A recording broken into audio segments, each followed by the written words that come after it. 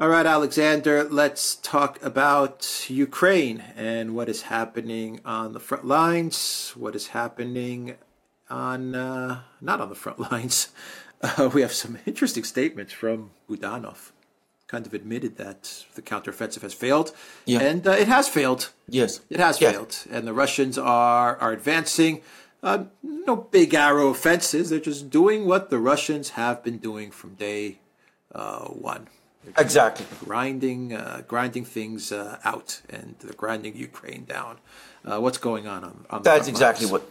That is exactly what is happening. I mean, Budanov gave a most interesting interview with Ukrainska Pravda, and of course, you have to unscramble it a little. But basically, he just said, I mean, our army is out of, we're out of schedule, whatever, whatever that's intended to mean. But the reality is, what he was saying is, our offensive has failed. We haven't broken through.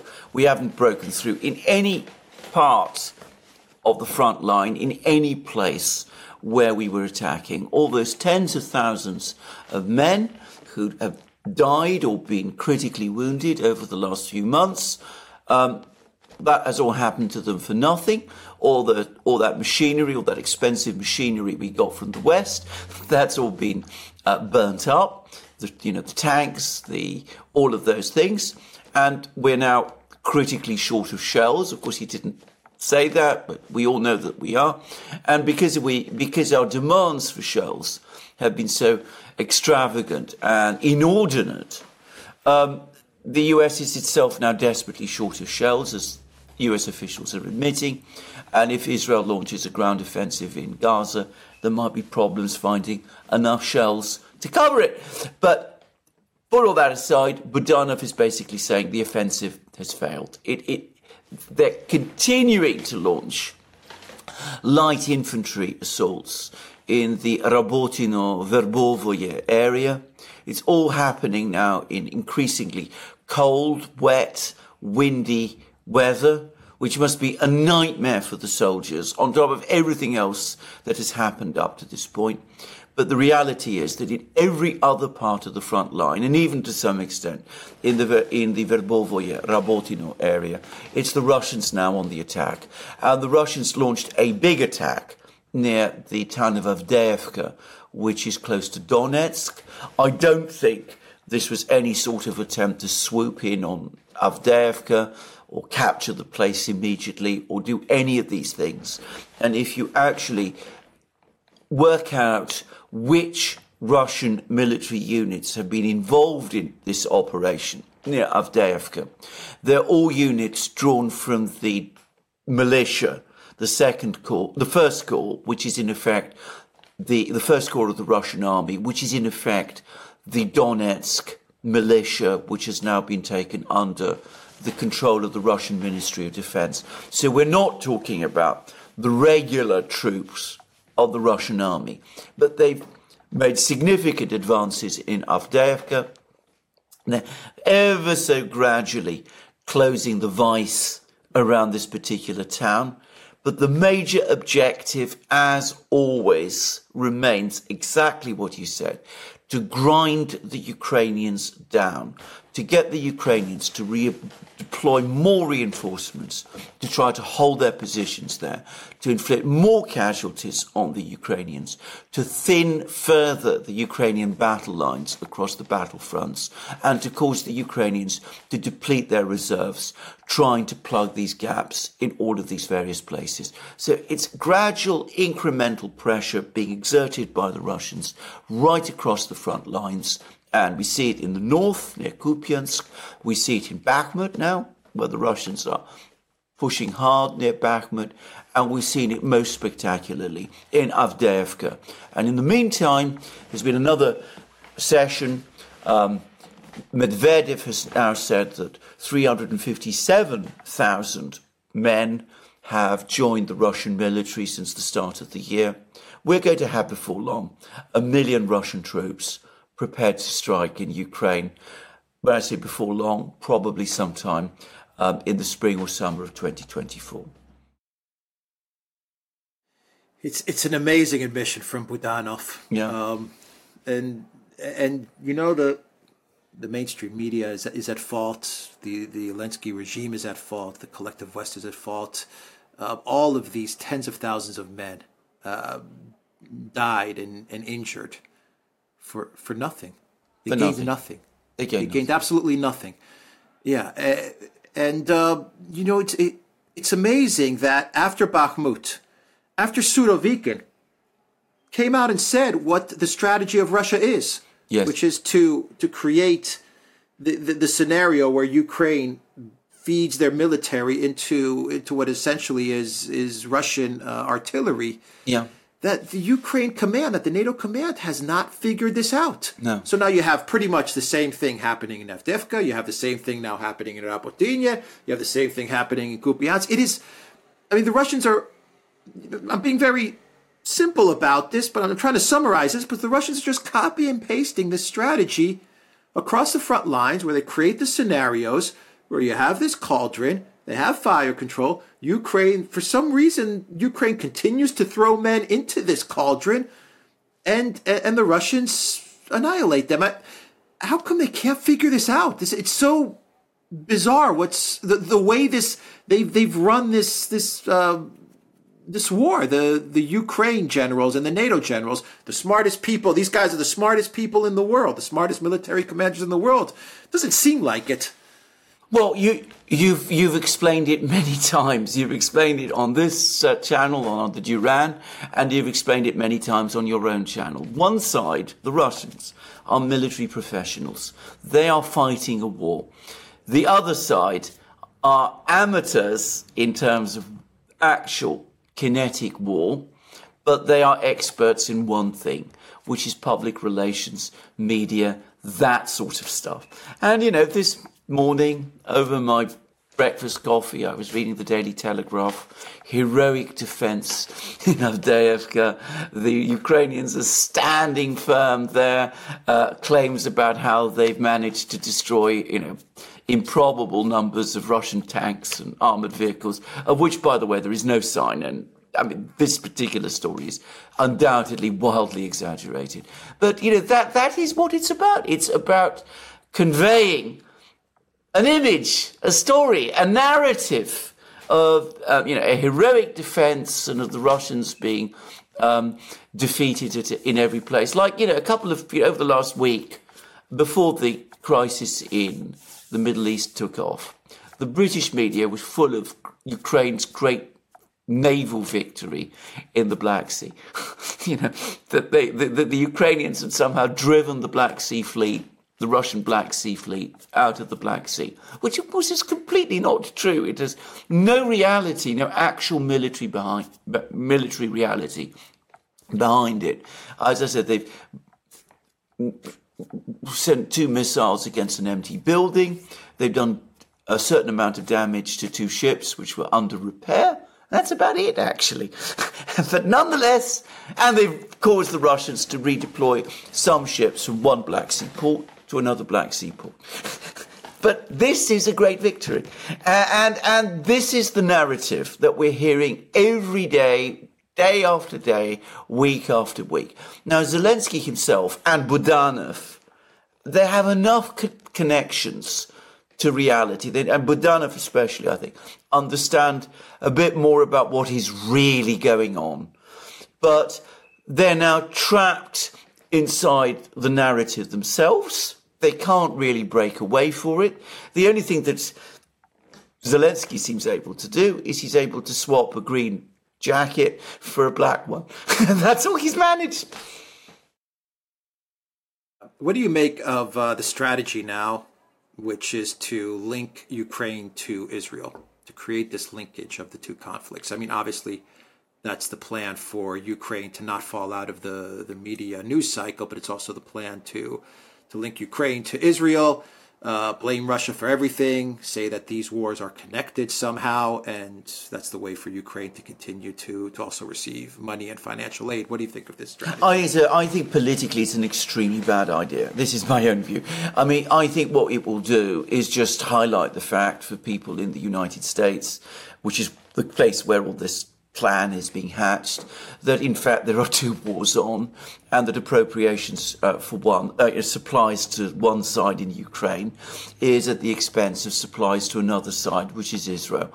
So, I mean, what you're just doing is by this plan, is you're going to draw attention to this fact. You might conceivably get one appropriation through Congress like this, but I think politically it's a very bad call. That's my own view. And I understand anyway that the Republicans in the House have made it clear that they're not interested in it.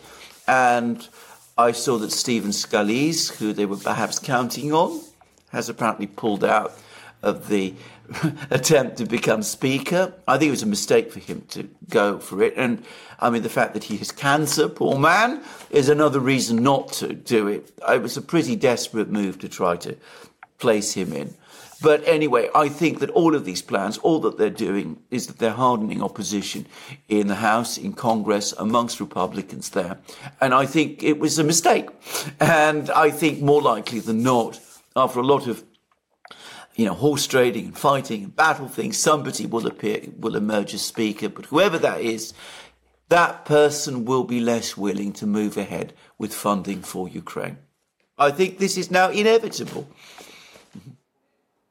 Yeah. I wonder if Zelensky still has an opportunity to capitulate. He won't, but I wonder if there's still a little bit of an opportunity left. And what do you? And a final question. The IMF, they also told Ukraine that the money is drying up. What they need to do is raise taxes and find ways for the state to get revenue. What more of a clearer signal can you get other than that, which is the IMF telling you, sooner or later you're on your own? I mean, if this was me, if I was in Zelensky's position, I mean, it's clear. If I'm gonna save what's left, I better call up Russia or call up China to mediate something, or I don't know, figure out a way to end this, because it's going bad. With Steve Scalise, I thought with the Steve Scalise becoming the House Speaker, I thought maybe that's one ray of light for Ukraine, and that Steve Scalise, he's pro-war, so at least that's some hope for Ukraine. But even that's over with now. I mean, I don't see anything that is going Ukraine's way whatsoever. Not that it ever has been going its way for the past year and a half during this conflict. To be quite honest, it was just a lot of media hype. But now I think reality is getting very real. I mean, that's the best expression I can.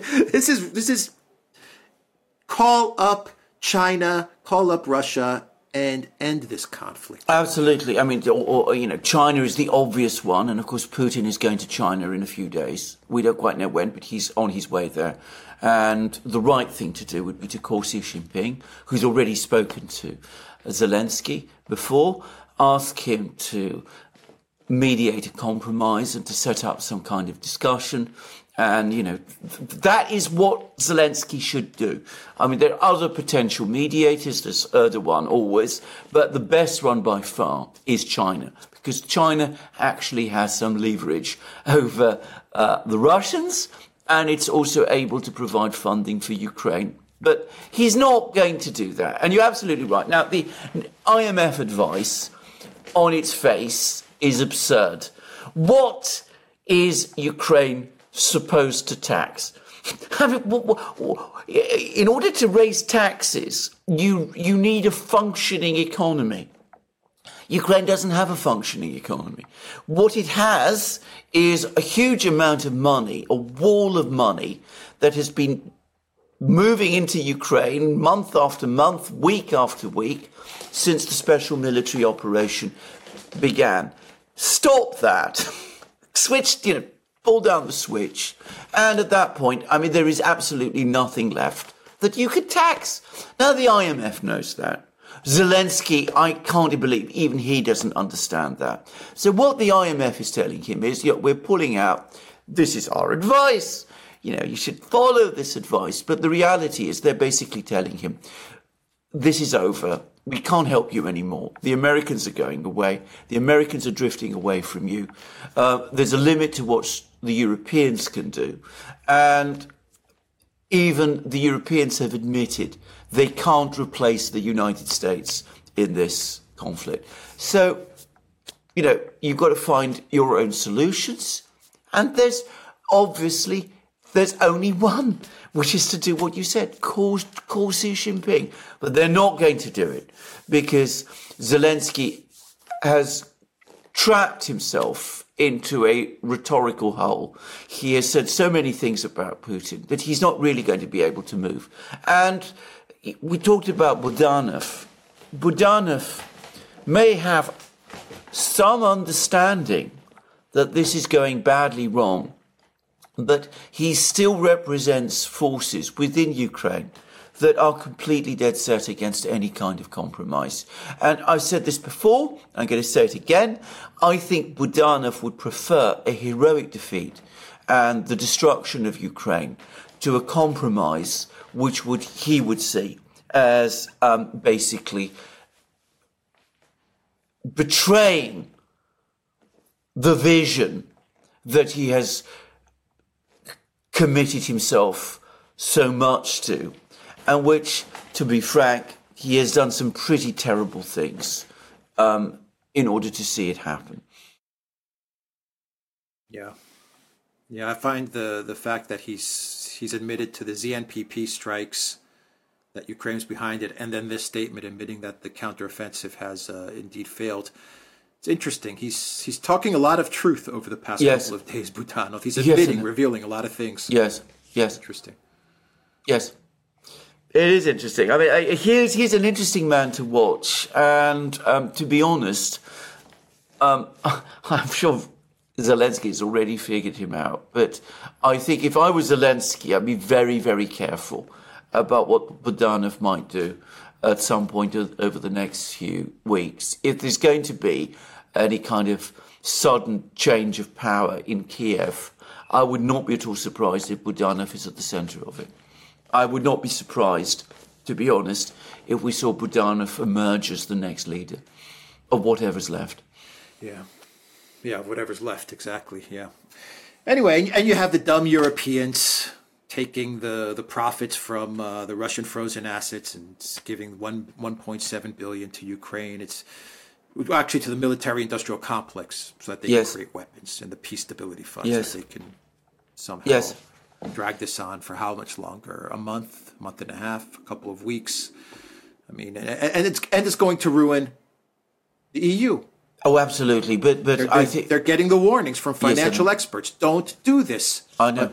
No, they're going to do it. They can't help themselves. I mean, I think that the fact that they're now being driven to do this is in itself a sign of how bad things are becoming. It signals the fact in the short term that they're becoming aware of the fact that both European electorates and the Americans are now turning strongly against continued funding for Ukraine. So they've got to find some way to fund it. So steal Russian assets and do that as well. But I think behind that there is an even greater factor, which is that this whole thing is ending in a debacle.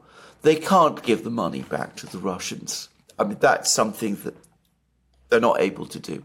So this is the moment when they seize the funds and plunder them, because that's what it would be, and keep them for themselves. And that's really a sign, a stronger sign than any other, that we're now coming to the end of this affair. And by the way, note that when we talk about $300 billion now, it's not the frozen assets of the Russian central bank. They've only found some of that. It's also the assets of private Russian individuals, which have also been frozen. This is going to destroy confidence in the European Union. It's going to destroy confidence. And the funny part about all of this, what I find hilarious, tragically hilarious, it's tragic because I'm living in Europe, is that the U.S. is cheering this on. Yes. Because the U.S. is like, yeah, do this, because it's, no one's going to want to put money in Europe anymore, so they could park it with us. I mean, this is self-deletion on the side of the EU. Yeah. Absolutely. They don't understand it, which is so It's extraordinary. Swift all over again. Swift all over again. It is so extraordinary. I mean, you know, and the extent of the disconnection from reality is you have Josep Borrell goes to China and he tells the Chinese, why don't you take us seriously? I find that one of the most, unintentionally comic statements I've heard all year, actually. You know, you can't, why don't you in China take Europe seriously? We're a great geopolitical power. That was what he said. I mean, the Chinese, who are polite people, must have gone afterwards, once he was out of the room, and must have been beside themselves with laughter. All right, theduran.local.com. We are on Rumble, Odyssey, BitChute, Telegram, Rockfin, and Twitter X. And go to the Duran shop, 20% off. Use the code, theduran20. Take care.